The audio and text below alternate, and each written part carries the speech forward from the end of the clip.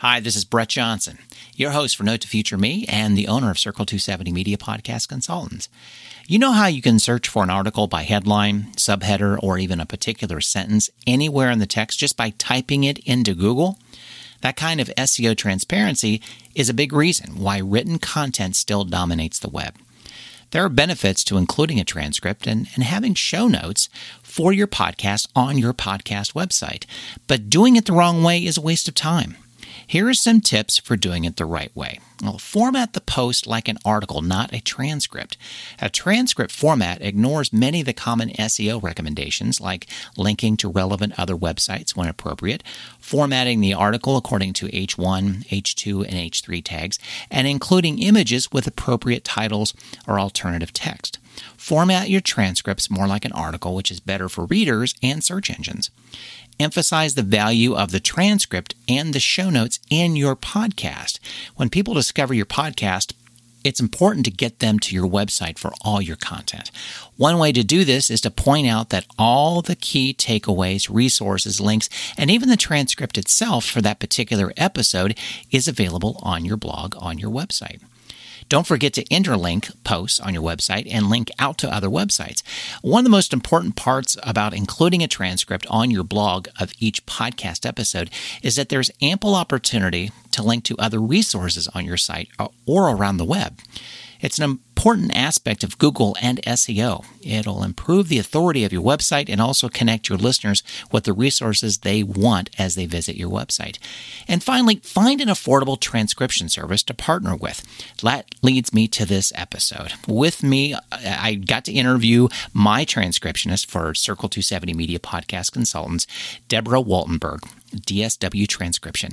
Stick around through the end of the episode, and we're going to tell you how you can get a free tip sheet on how to find the best transcription service for your project. It's going to cover key things to consider before you begin your search and questions for prospective transcriptionists to make your search a little easier. Hope you enjoy the episode.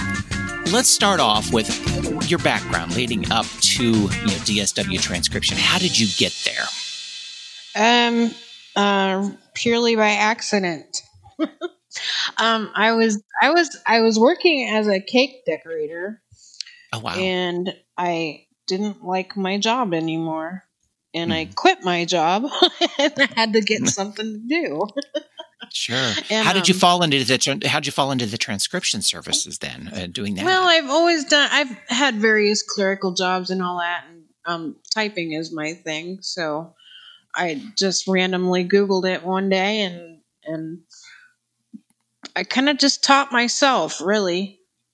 And then I started with, I can't even remember which site I started with. It might have been rev.com, and did transcription there. And then I would say it's been almost 2 years now that I've been with Sonics. And Jamie found me on LinkedIn. And so I tried that, and that went pretty smooth, and here we are. That's great. So in Sonics, and I know we'll talk about this too, about other services that you can work with, or software, let's put it that way. But what types of businesses do you work with? What's the variety of businesses? Oh, anything, really. I've done legal, medical, pharmaceutical, personal. Yeah, how difficult is it for the medical? I mean, that has to be really technical. It is. It just, you just kind of have to sound them out and do a lot of research to make sure you've got the right one, because there are a lot of similar terms, and the same with the drug names. So it's not that bad. I guess it's just how dedicated you are to wanting to do it. Right. I could see legal being that way as well, too, because you throw a lot of, what is that phrase? Right. Is it a lot of that phrase? Right, exactly, yeah. So let's get into podcasting a little bit. Have you seen transcriptions for podcasters grow over the past few years? I think so. I honestly don't have a lot of time to look at things, but from the number of people that I've had request services, I would say it is. Some people just use the automated and just go with that, don't clean it up. And Others, they want different formatting. Like, I think everyone that I work on for podcasts has a different format. So you just have to be versatile and be able to keep track of everything that you do Sure. for each one. So those podcasters you're working with, and of course that includes Circle 270 Media, you do a variety of things. I guess it comes down to what they need from you. You just have to have that conversation with them. Right. You just kind of clarify everything up front that way. And then if they want to add things on later on, that's fine. But it always helps to start out knowing pretty much, you know, a complete overlay of what they want for their transcripts. Yeah, you had mentioned Sonics a little bit earlier. I had actually met Jamie at the 2018 Podcast Movement Conference when it was in Philadelphia. There were 2 or 3 transcription services there, and he was the first one I came upon. I had just started using that and had a really good conversation with him. He was super, super nice guy, and ended up, kind of really diving in and working with that a lot more. And then I found you on the transcript cleanup page. And I kind of guess I want to go back to that. What you said, you couldn't remember exactly where you started, but what did you draw you to Sonics beyond Jamie reaching out to you on LinkedIn? What else about Sonics did you like and made you want to kind of land there for a little while? I just thought it was a pretty cool concept. I hadn't done anything automated before that. And Sonics, honestly, is the only one I've worked with. But I think most of the platforms are very similar. So it's not hard to learn a new one really quick. It was just, it was different. I like to try new things, so. Right. Yeah, I've dabbled in a few of them. I've touched on Rev a little bit. You mentioned them earlier, and I know you and I have had a little bit of a conversation about Happy Scribe. I just started working with that, and you're right; they are really similar. It just comes down to the ease of use, and maybe it's the dashboard or just easier editing. Right. But yeah, they all seem to be about as accurate as each other can be. Right. Yeah. I do like the ones that are intuitive, that when you end a sentence with a period, it automatically capitalizes the next word. And right. it's funny. Not a lot of them do that. It's interesting that it's one of those, that's just a little piece of like, why wouldn't you want to do that? I mean, there's a period. What does come next? You would think that would be part of the software. I have the little bit that I clean up, to copy paste a segment or something like that to promote an episode. I loved the email you sent me earlier. That the quote: "I cannot tell you how many times I get requests and they don't ask me anything or even tell me anything about themselves, the project, etc."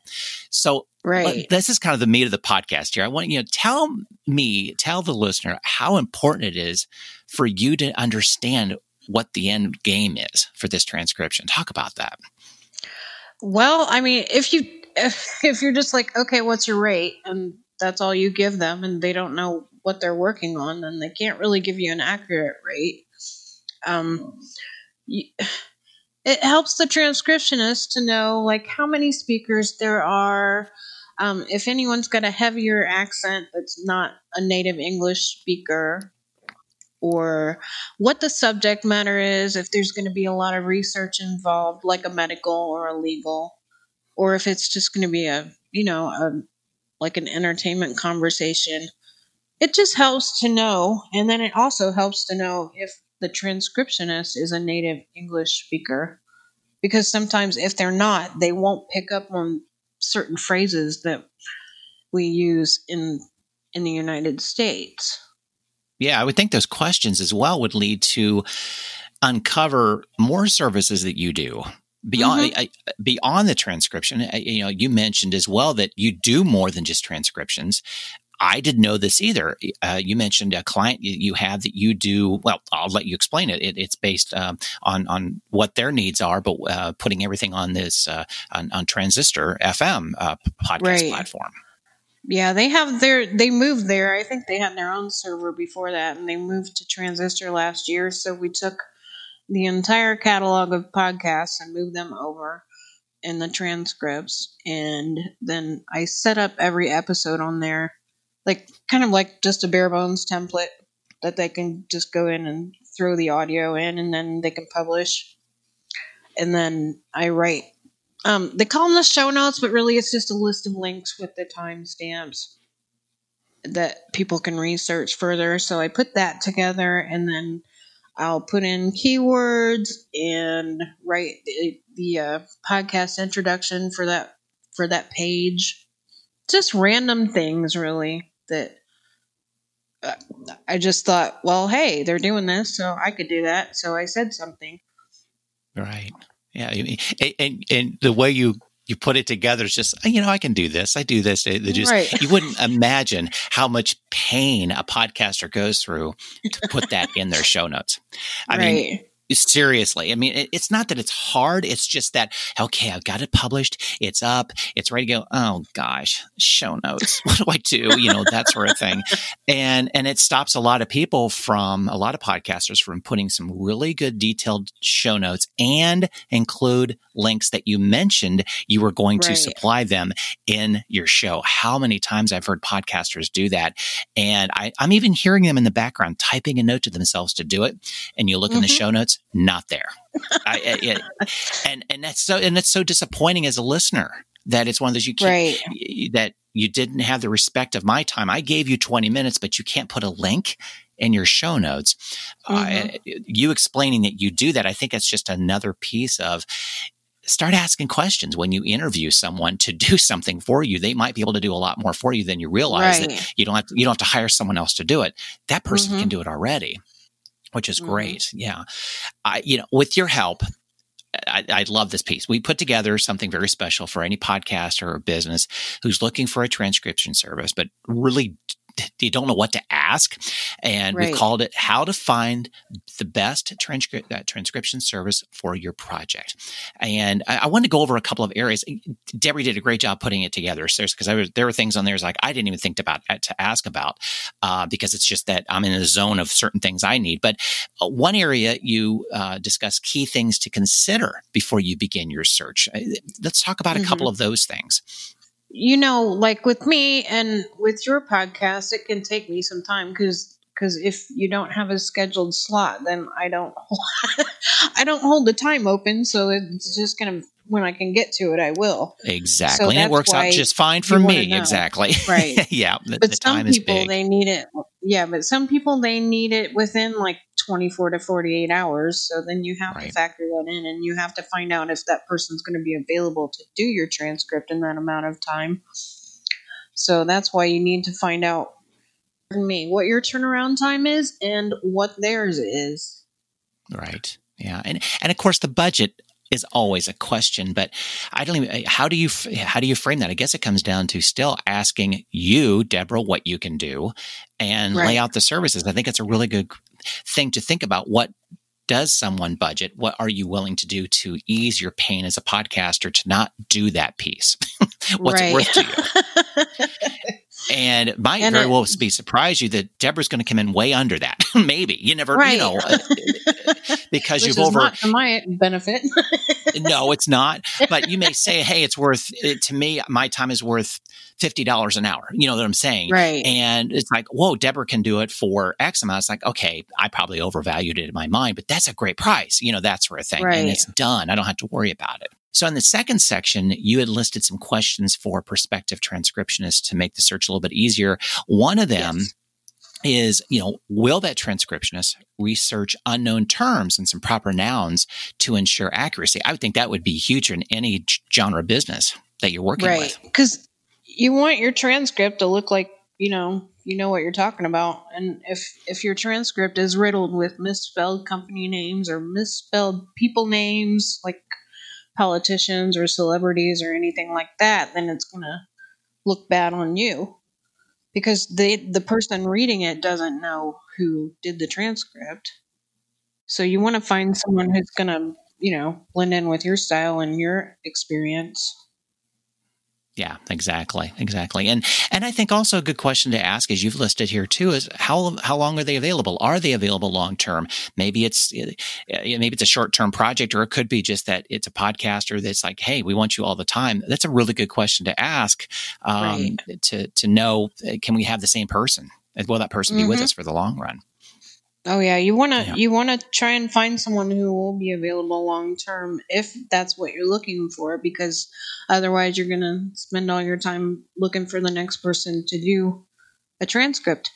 It can alter that transcription that you have drastically overnight if it's a different person, because of the nuances we just talked about, Right. the heavy foreign accent, possibly, whatever. You just you can kind of get used to how that person transcribed it. Yeah, exactly. Well, this is available to anybody listening to the podcast. Deborah, how can they get a hold of you if they would like this question sheet to better their search for a transcriptionist? How can they get a hold of you to get this? They can contact me at dswtranscription@gmail.com. And I'm also listed on the Sonics transcriptionist directory. So at the moment, I'm at the top. I was going to say, you've been there a long time. You've been at the top I have. ever since I've been on Sonics. I'm thinking, okay, yeah, exactly. Right. So she's easy to find there. Exactly. I am.